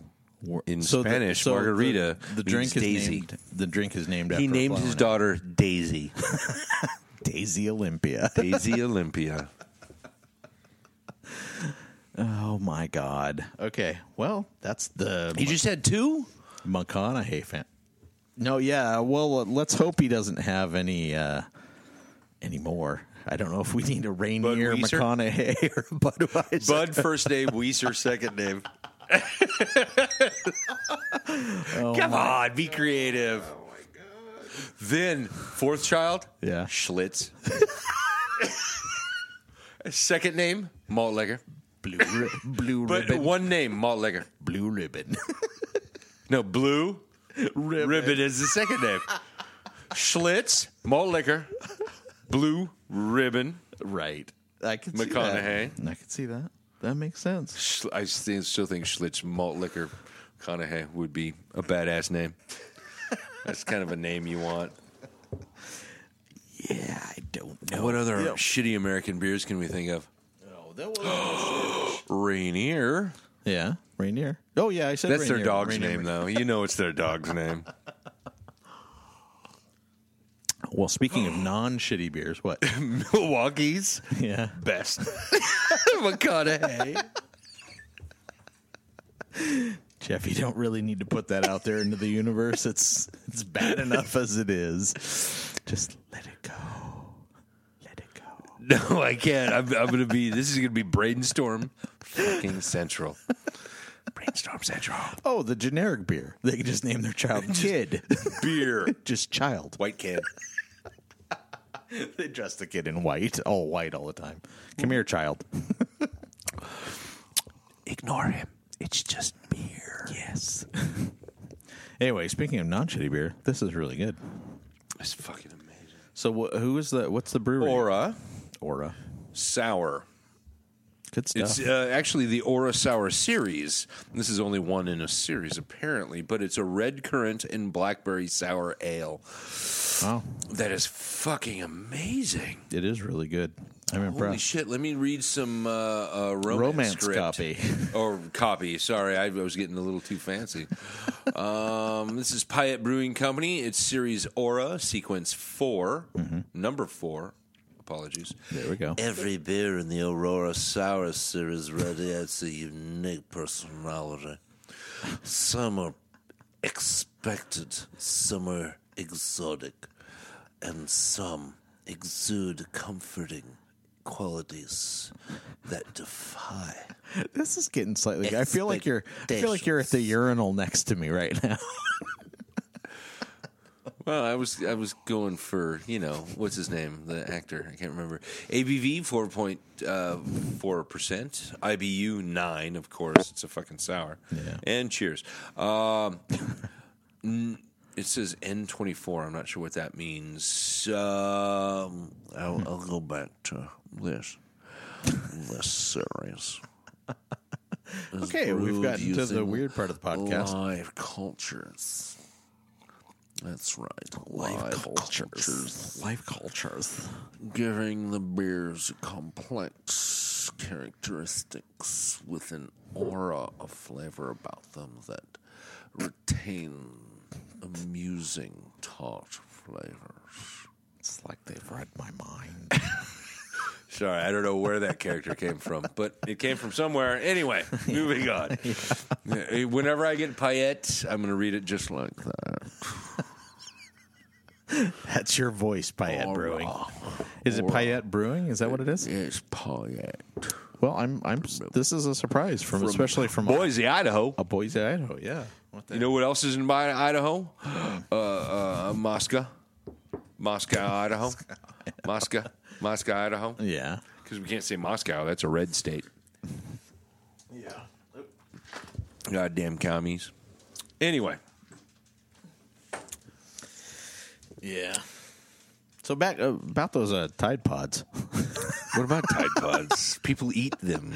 Well, I was gonna use that as a jump into like stupid things that our generation had done. Like, there's plenty of stupid things. Like what Like believing some kid died from Pop Rocks. Yeah, that's something our generation did. There we go. I forget, that's a perfect example too, because that's like. So you know what we did? Yeah. We tested that theory. Oh, I was too scared to test that. I was like, I wasn't. We put. I think I had like 3 envelopes in my mouth at once because the Pop Rocks came in envelopes. They come in envelopes. They still do, actually. It was the challenge to see who could kill themselves faster, apparently. And I think I got 3 in before I just spit them all out. And you didn't do like the scanners guy moment of just. It did not blow my head up. Okay. But a friend of mine, I think he got like 4 or 5 in his mouth before it just kind of came out of every fucking orifice of his face. I totally forgot about that. That was like. That was the ridiculous. biggest fucking thing when I was a kid. Do you know some kid died from putting too much Pop Rocks in his mouth? Where'd you hear that? With the internet? What's the internet? Because we didn't fucking have the internet. We just had word of fucking mouth. These millennials putting Pop Rocks in their mouth. What now? They're probably putting them in their butt because they like butt stuff. Because it's International Butt Stuff Day. It is International Butt Stuff Day. It's not my fault, man. Fuck. You know what? People go out and do the little butt stuff. Pop Rocks. What was those? We bought some of those actually about a year. They're still around. Oh yeah. Fuck yeah, Pop Rocks, please. I remember introducing our kids to them. We bought a couple packets like just years ago. Eyes just go. They just light up. No, they were completely unimpressed. They were like, "Yeah." It's like. They were the coolest shit in the world. I know. They were completely like, Pop Rocks! They were just like, yeah, it's just crackling. Is that what they do? That's when you should have like put 4 envelopes in one and went, pour this all in your mouth. Have this and then drink a Coke. Nice. Remember when the Mentos and Coke thing was a big thing? Oh yeah. Mm-hmm. Yeah. Well, every generation does something really ridiculous and dumb. Well, I think in terms of like the Tide Pod thing, it's an obvious joke, right? I mean, it's supposed to be. Isn't that like them having like seeing if they can get the older generations to react? That's how I read that when I first heard it. Really? Yeah, because we did. I know nothing about it except for the fact that people have been eating pods of. Yeah. Well, the thing that I remember about my generation was that we all did the whole like devil worship thing. Like, especially if you were a heavy metal kid, it was like that was the thing you would pretended to do. Heavy metal kid. Yeah, to piss off the older generation. And if you were a nerd, it was the D&D thing because that freaked out religious people too. It was like that was the whole thing, and it was like nobody took it seriously. Nobody was really a devil worshiper, or none of the D&D players were into it for that. No, but we had that stigma, and that was the big problem. But see, I thought it was my hilarious. parents were like, "There's something wrong with that game. There's something wrong with that game. You shouldn't be playing that. I don't think you should be playing that." I was religious back then, and I thought it was funny. I mean, I don't know. Maybe that's my maybe I'm misreading it. Maybe I'm completely. I had to wrong hide about the this. fact I was playing it most of the time. Really? Yeah, I wasn't allowed to buy any of the books. Yeah. Wow. Yeah. I guess that's one of those cases where having a parent who didn't pay attention to me kind of paid off. Ta-da! Thanks, Dad. I still bought all the books I could that were like choose your own adventure type stuff. Oh, those. You remember the Lone Wolf stuff? Do you remember those? Those are fucking awesome. Well, Lone Wolf, no. Yeah. I was a huge fan of the choose your own adventure stuff, but Yeah, there was the series of choose your own adventure, but then there was this Lone Wolf one. yeah. That was kind of an ongoing thing. Like every book was one adventure, and you were the character of this lone wolf or whatever the character's name. The character had a name. Yeah. But every time you encountered something, you had to go to the back page, and it was stupid and ridiculous. You just had to close your eyes and like stab the page with the butt end of the pencil, which was what is the butt end? Oh, the eraser of the pencil, and then you open your eyes, and that was the number that you rolled. Yeah. quote unquote. Yeah.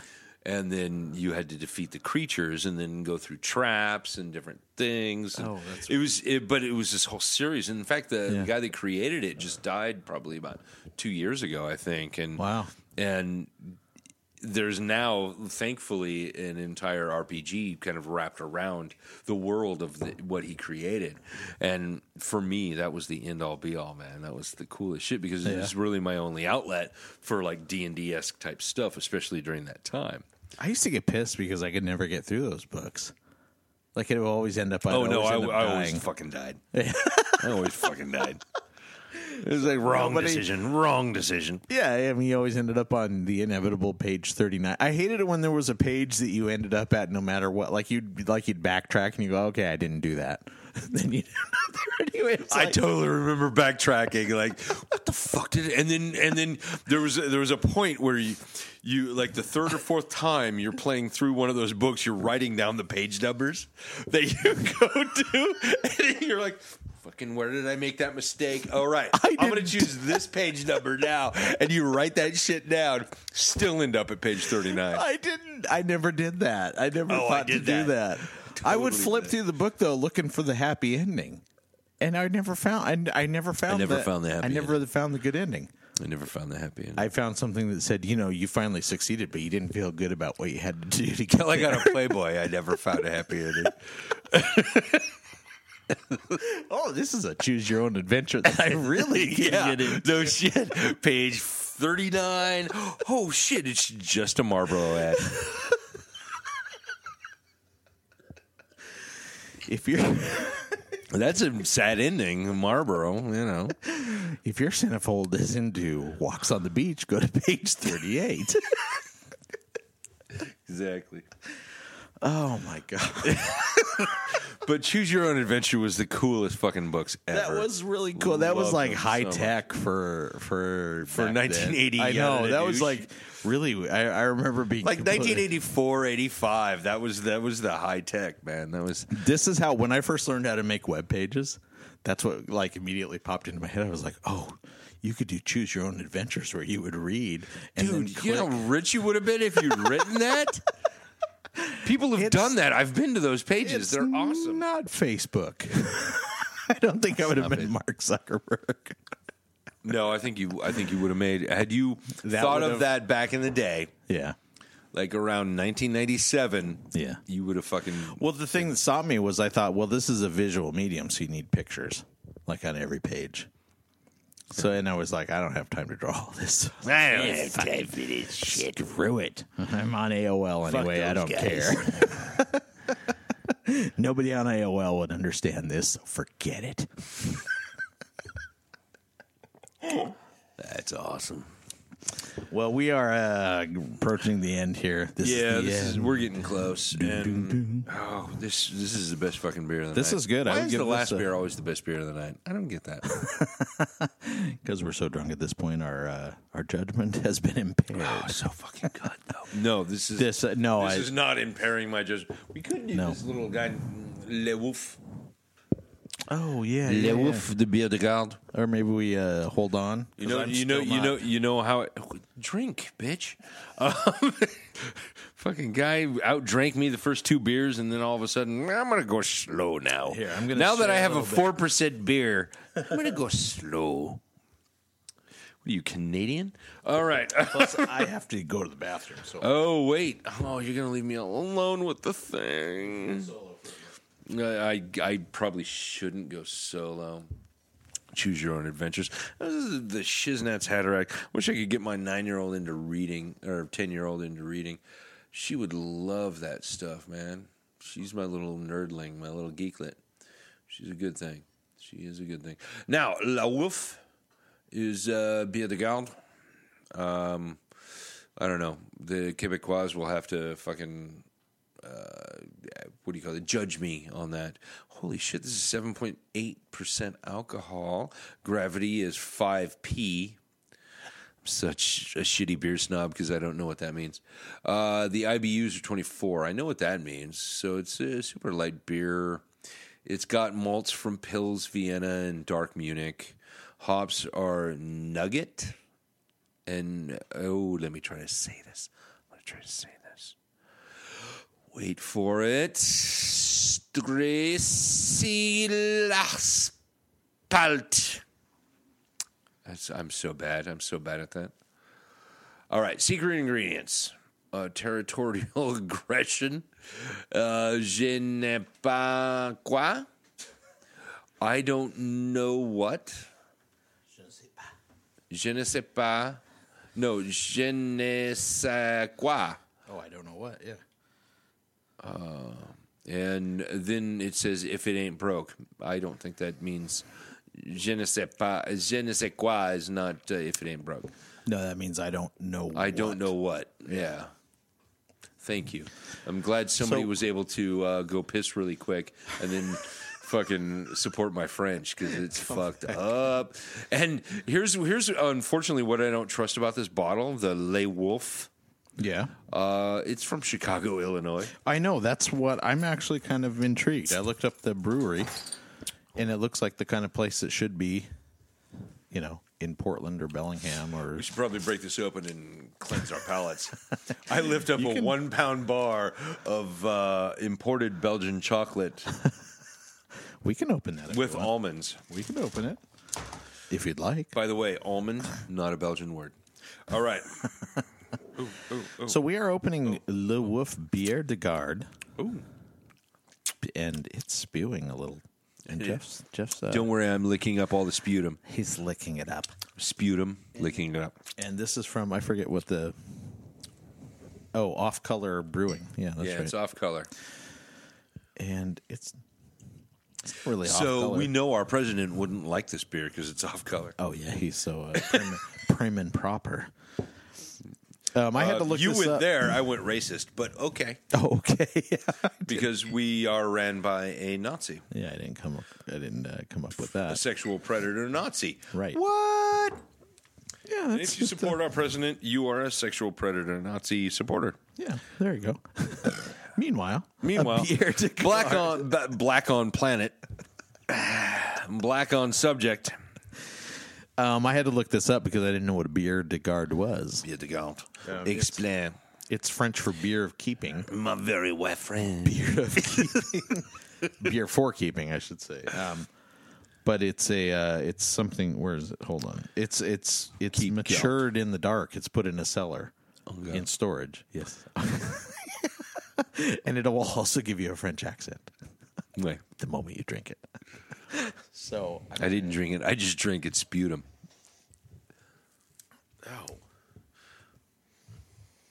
Oh, I'm actually digging this beer right now. This has some fucking levels. This is the last beer was amazing. It was a sour, which we drank these in the complete opposite order. We should have been drinking these beers. Yeah, but still going to drink this. Just smell it. You can smell that. That was one of the beers I brought up last week. Was that Norwegian farmhouse from Wander? If you haven't been down to Wander lately, I think you need. They've got a few new things out. Yeah, you need to check it out. It's fucking amazing. Yeah, this reminds me a little bit of that. Wow, that's I don't want complex beer right there.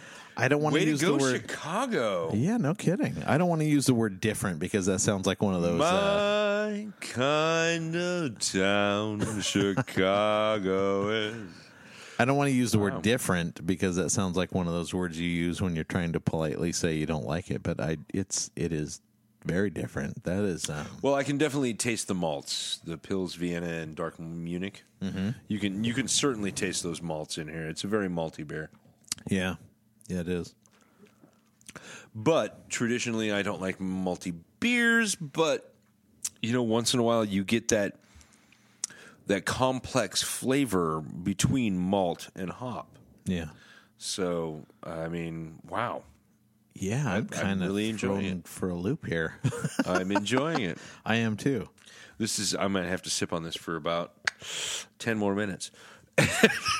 I just looked at the clock. Yeah. Anyway. Yeah, but this I didn't know what to expect when I saw the I kind of picked up this You just bottle went, and looked at it. Le Wolf is like my puppy. Well, this I picked up at Elizabeth Station, and they had a whole. There were a whole bunch of these bottles, the same style from the same brewing company. So, If they're selling may the 12 have ounce to. bottles, probably not a cheap date. no, it wasn't. I was like, yeah, that's a little pricey for the 12 ounce, but I was intrigued, so I thought I'd grab it because we never had anything from them, but definitely worth it. So go check out some of the other things that they had. Absolutely. It's actually really, really good. Yeah. Pretty, really, really good. Yeah. Off Color Brewing, huh? Well, we'll have to figure out if there's any more of this Off Color Brewing. How about some final thoughts now that we're on our final beer? It's a good timing for it. Final thoughts. If you have any whatsoever. At this thoughts, point, that is. At this point, the thoughts are kind of. You said you had several. There's this what do you call that? Articles that you read and amorphous wanted to touch upon. Well, yes. But yet, I mean, granted, I'm a douchebag and No, to it's- fucking go way off base. That was really, for the most part, I gather those articles so we can chat about them. But the only one I really want to talk about was the Matthew McConaughey's brother Yeah, naming his children after beer. after shitty fucking beer. I think that'll be my final thoughts. Don't Well, name your you know what? children after shitty beer. I at least licked the sputum off of this beer. So, I named my daughter after a constellation. yeah. Or actually, I watched Cosmos by, Sagan.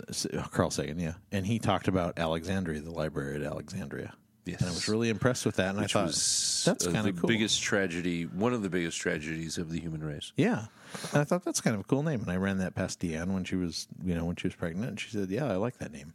So Alexandria became Alexandria. And her middle name is Lyra, which is a constellation. I thought, that's really cool. So we did it. And, yeah, I don't think beer ever entered into the discussion at any point.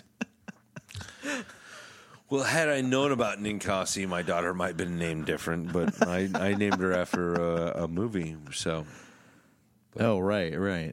Okay, see, that's cool. I'm not a big fan of people who do the whole, my grandmother was named this, so we have to name the child that. well, my wife is named Jamile because her mom is named Jamile. Yeah, that's a That's really very common thing. common. I mean, Yeah. her father's Jorge and her brother's Jorge. So, I mean, it's very common in Mexico. Yeah. I can't say all of Central and South America, but I can say certainly in Mexico, very common that you get sons and mothers sons and mothers, dads and sons and mothers and daughters Yeah. named very much the same.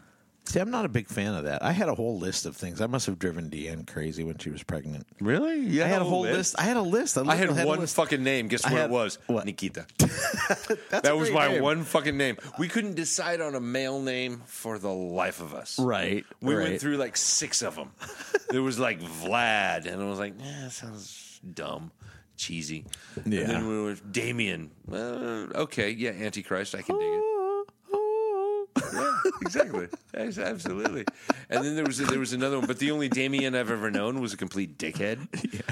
So I was like, that guy's a Also, he was douchebag. the Antichrist. He was not the Antichrist. He was not smart enough to be the Antichrist. But guy couldn't determine a verb or a noun. So Antichrist, really? No. There was several fucking names. There's just tons of fucking male names. One female name. Yeah. Nikita.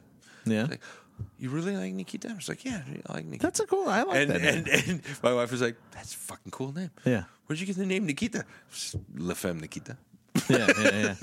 Well, my rules are basically I don't want anything too crazy, off the wall, but I don't want anything too common. So it's got to be kind of riding the middle ground of okay, that's an I've heard this name before, but it's not something I've heard a million times. No Ashleys, no Britneys, no that kind of thing. That was really big at the time that Alex was Stephanie with an I. Stephanie with an I.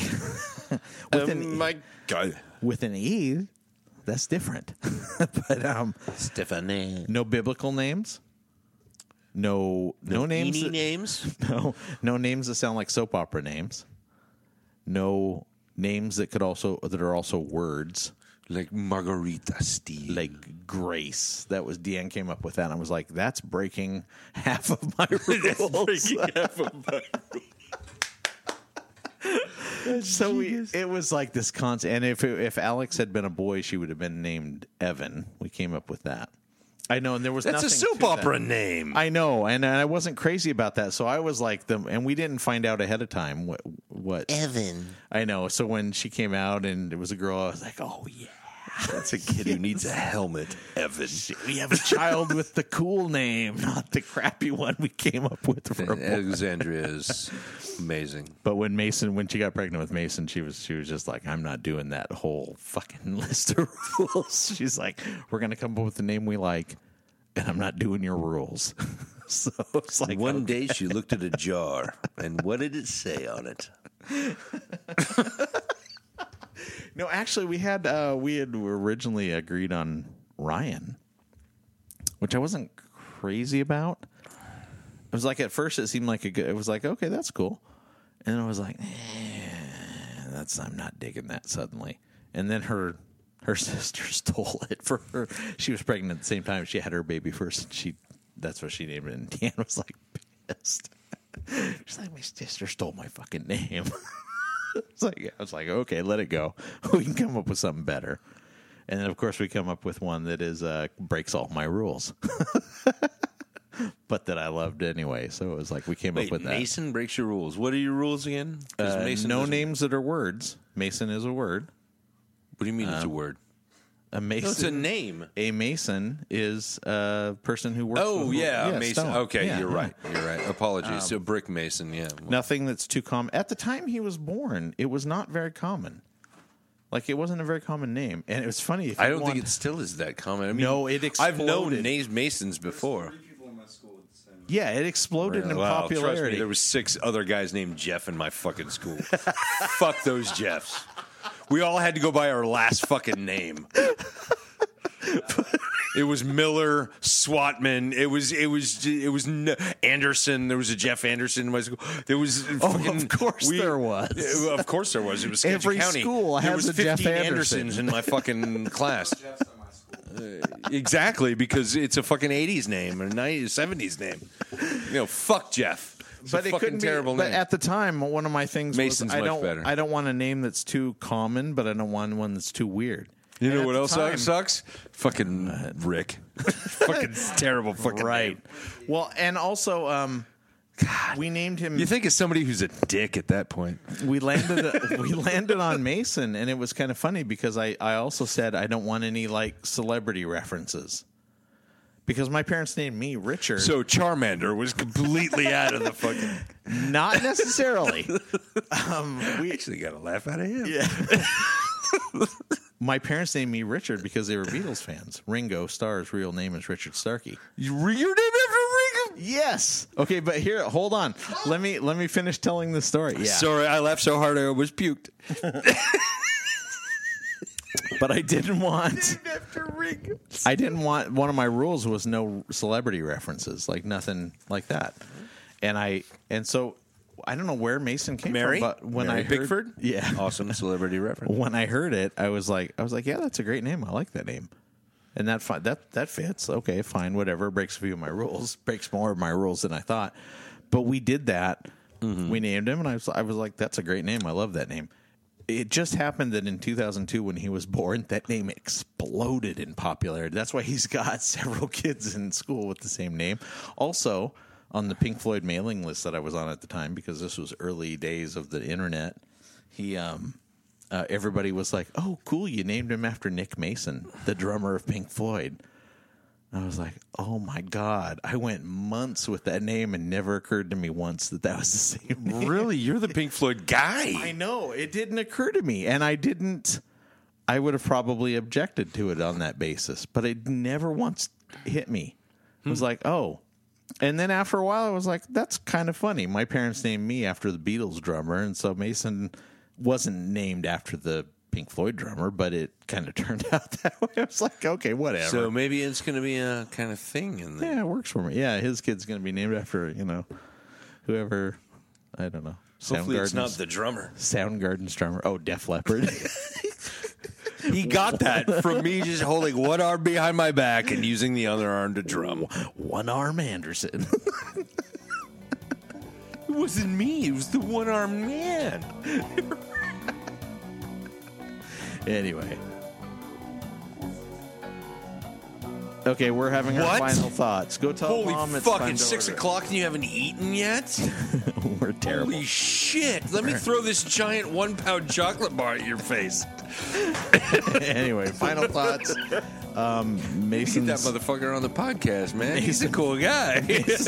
Mason breaks my rules, but it's a cool name. You know what? My rule was really one. I really, for some reason, my entire life, I've been obsessed. This might be slightly fucked up, but I've been obsessed with women who have had like boy-like names, Okay. like Sid Yeah, it's not. There's nothing wrong with that. or Nick, Okay. which is my daughter. Yeah.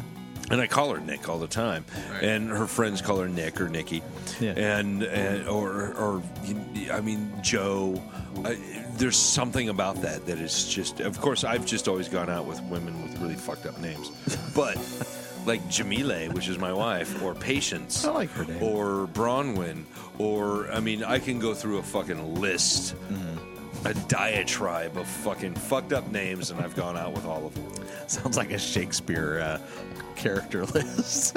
Pretty much, yeah, doesn't it? I'm dating Fleance this week. Exactly. Okay, so that's your final Fiance, Fleance. Gunda Flangunde I'm going to go ahead and say has been announced at this ball. good By night. God, I would love to ball her. Good night, Dave. Good, Mike Dave. And you know what? We're going to end this podcast. My final thought is one thing. Yes. One thing only. One thing. Give us your one I thing. love beer. I just fucking love it. I love it so nice. much. It It's the end of the week. It's Friday. I need a little respite from my week-long drinking spree. And this beer is doing that for me. Thank you. Very good. Now turn to page 39. Good, Mike. I wonder if they celebrate International Butt Stuff Day on, wait for it, Uranus. Beer Plus 3 featured Jeff Swatman and Rick Anderson. Please subscribe so you won't miss out on future alcohol-fueled antics. You can find Beer Plus 3 on iTunes, SoundCloud.com, Stitcher, and anywhere else finer podcasts are sold. Also connect with us on Twitter, Facebook, Instagram, or email us at beerplus3@gmail.com. Good night, Dave.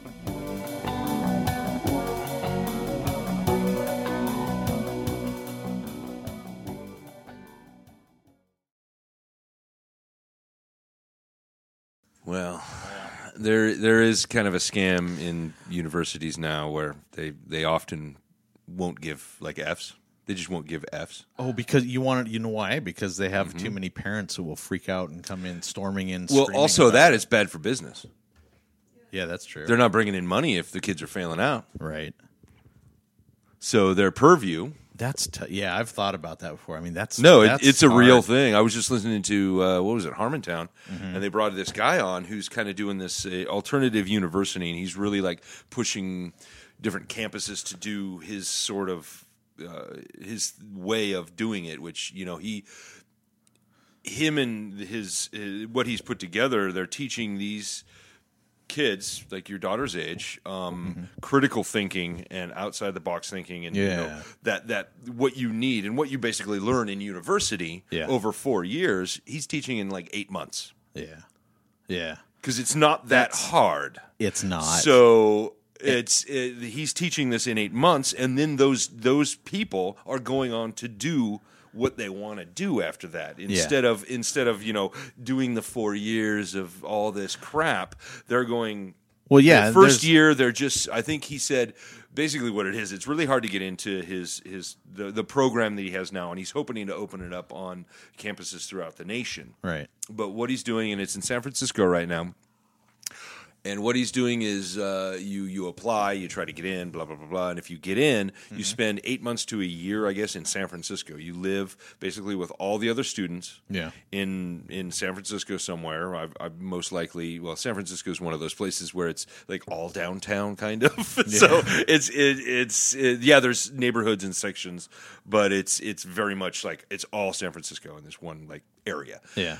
So he has to be living obviously somewhere there, and then from there they spend the next, I think, 2 years. He said, basically 2 to 3 years. I can't remember exactly what, but going from country to country, and he has campuses set up in different countries. So I think one really was in Australia, one was in like Hong Kong or someplace like that. Yeah. One was in Europe. One was somewhere else. But there was 3 or 4 or 5 places where they go and spend so many months or a year in this one place, not only learning something particular about what they're supposed to be learning, but also learning a different perspective from that culture. And also learning a bit of the language as well. So, it seems to me like a much better way of like educating yourself, whether, anybody would want that diploma or not. I don't know. Regardless of the merits of that specific thing. The caveat, it's only about $30,000 a year. That's pricey, but that's not pricey for what you just described. I mean, that would be pricey for just attending a university. Yeah, but if you consider that the average for any state or major university is somewhere between 40 and 50,000, and then the Ivy League is 50,000 to 70,000 a year. That's even worse. But I mean, if you're talking about something that where they're experiencing, like you were talking about, and also in that short of a time, that's not that pricey. But I've felt for a very long time that colleges were long overdue for like a shakeup. Yeah, they definitely need an overhaul, and that's what he and his organization are trying to do, is kind of shake up universities and say, hey, what you're doing is wrong. You're basically charging for a service and then only delivering part of it. Well, yeah, but I mean, the just the fact that there's a financial incentive for colleges to drag things out. For it's really and I don't know if I've seen articles lately, and Alex is experiencing it too. That it's almost impossible nowadays to get your 4-year degree in 4 years. It's always there's like, oh no, there's a few more. Unless you start prepping in high school, and go to like the Head Start programs. Well, even with Alex had a few of the college credits ahead of time because she did the AP classes. Oh, wow. So it was like, okay, this is cool. This will be a breeze. And then it's like, this isn't really. This is like still. It just seems like there's always like little gotchas and little, but that doesn't count toward this, Yeah, and it's something, I mean, my daughter's 10 right now, and it's already something I'm kind of thinking about. My wife is always, she's going to university. She has to go to university. Like, okay, yeah. How much of your university master's degree are you using? Oh, wait, none of it. It's not even that. But it is an experience. It is a place to learn, like I was mentioning earlier, critical learning. Critical thinking. If you go into, I probably don't even have that. If you go into college, well, no, don't. I wouldn't. You don't. I was kind of disappointed with. I went from my first couple of years was at Grays Harbor College in Aberdeen and then I transferred to Western here in Bellingham. And this isn't to denigrate Western; it's a great school. I had a lot of great teachers there, and I learned a lot of amazing stuff there. But there was very definitely in the early '90s kind of a, and I've always called this the high school part 2 mentality. It's like mom and dad are forcing us to do this, and so here we go. And there was so many classes where I carried the burden. Like if you were with a group of people, I would carry the burden. It'd be like everybody else would be dicking around and be like, oh, "Fuck, man!" I wrote a paper in a political science class with a guy. I got paired up with a guy who was a complete fuck off, and we have to write a pro and con side to NASA funding, from the political perspective, and so I write my pro side. And we're meeting together week by week, and this was like an end of the class project, and he's doing nothing. He goes, I don't know what to do. I'm not sure what I'm supposed to be doing. I just don't really get it. And I was like, dude, we are sharing a grade, and I don't want. And I just told him, I go, fine. I will write yours for you, and I wrote it, and we turned it in. We got an A, and I never forget. This is like one of the greatest moments during college for me, or one of the most memorable moments was the teacher handed it to us, and he was sitting right in front of me, and he turns around to high five me. I'm like, what are you high fiving me for, man? You're welcome for the A you just got. It's like, and there was that. I don't cite that as like an isolated thing too. It's like, I always felt like college was the most important thing you get out of college is learning how to teach yourself. And I think nowadays it's just become high school part 2. It's become what you have to prove to employers before you can get a decent job. It's not even even then, bringing that up, he was stating that even the whole diploma is going to get you at least $60,000 a year, or can get you that, isn't necessarily true anymore. No, it's not. It's really not. I don't think it is either. That whole thing is going out the door, the way of the hootie, as I always say. Yeah, but yeah, and in some ways, I agree with that. That's fine. I think a lot of what makes you a success in life is how much work you're willing to put in. And I think it really bothers me sometimes that we're giving an impression to younger generations. I think this is the impression that a lot of younger generations are getting, which is that you go through your 4 years of college or 6 years or whatever you're planning to do, and you get your degree, and that's like your golden ticket. It's like, no, it's not. But then now they're getting hit in the face not only with the cold, hard reality of having to go find a fucking job, especially in their field, whatever the chosen field that was. Hopefully they have some realization by the time they get that diploma in that field, they know what they're going into. But they also are hit with a giant fucking bill for $100,000. Yeah, that's a whole other or more, $200,000 or whatever it is. They basically bought a house, but instead of owning actually a structure, they own this piece of paper that says, "Good job." Yeah. So do I get a golden star with that? You fucking idiot.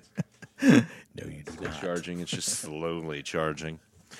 I mean, I'm not anti-education, but I really think the college system... I'm super pro-education. I just wish it was a little more, number one, a lot more free. Yeah. But also a little more focused when it comes to teaching, to allowing these people to I don't know. I don't know how to describe it, but I know what I'm thinking. It's been a long week. It's not really been a long week. It's just been a week. Yeah, been one of those. But I can delve into this if you like. We can start. I was going to ask, what do you think of this beer? But we can wait until we get on. All right. I'll try to do better than I did last week. That was kind of pathetic. It was horribly pathetic. I didn't even think about it until, Jeff, start this. Oh shit! I can always tell how inspired you are during those intros. If I look at the waveform, and it'll be like peak blank. Peak blank. Peak. I was like, oh shit, he was grasping that one. That's what that one was like this week. I was like, yeah, all right, I'm grasping at straws at this point. It's kind of fun though to listen to it and then to back up and to start cutting out all those blank areas and sort of slam them together. And because it flows just fine. It sounds good once you edit all those out. And I was like, okay, I thought it sounded. I'm like, I was like, oh no, I like to get the podcast sounding like it's going on. So if you're leaving like a lot of gaps in there, I'll take them out and just sort of carefully just push all those together. So it's like wow, Jeff's like on his game. Fuck! Here. Don't do that. That's an expensive piece of equipment. Yeah, it's not that expensive. Not that really. I've seen how much those fucking things are. It's like $400 something, I think. Yeah, that's fucking expensive. Jesus. My day. Well,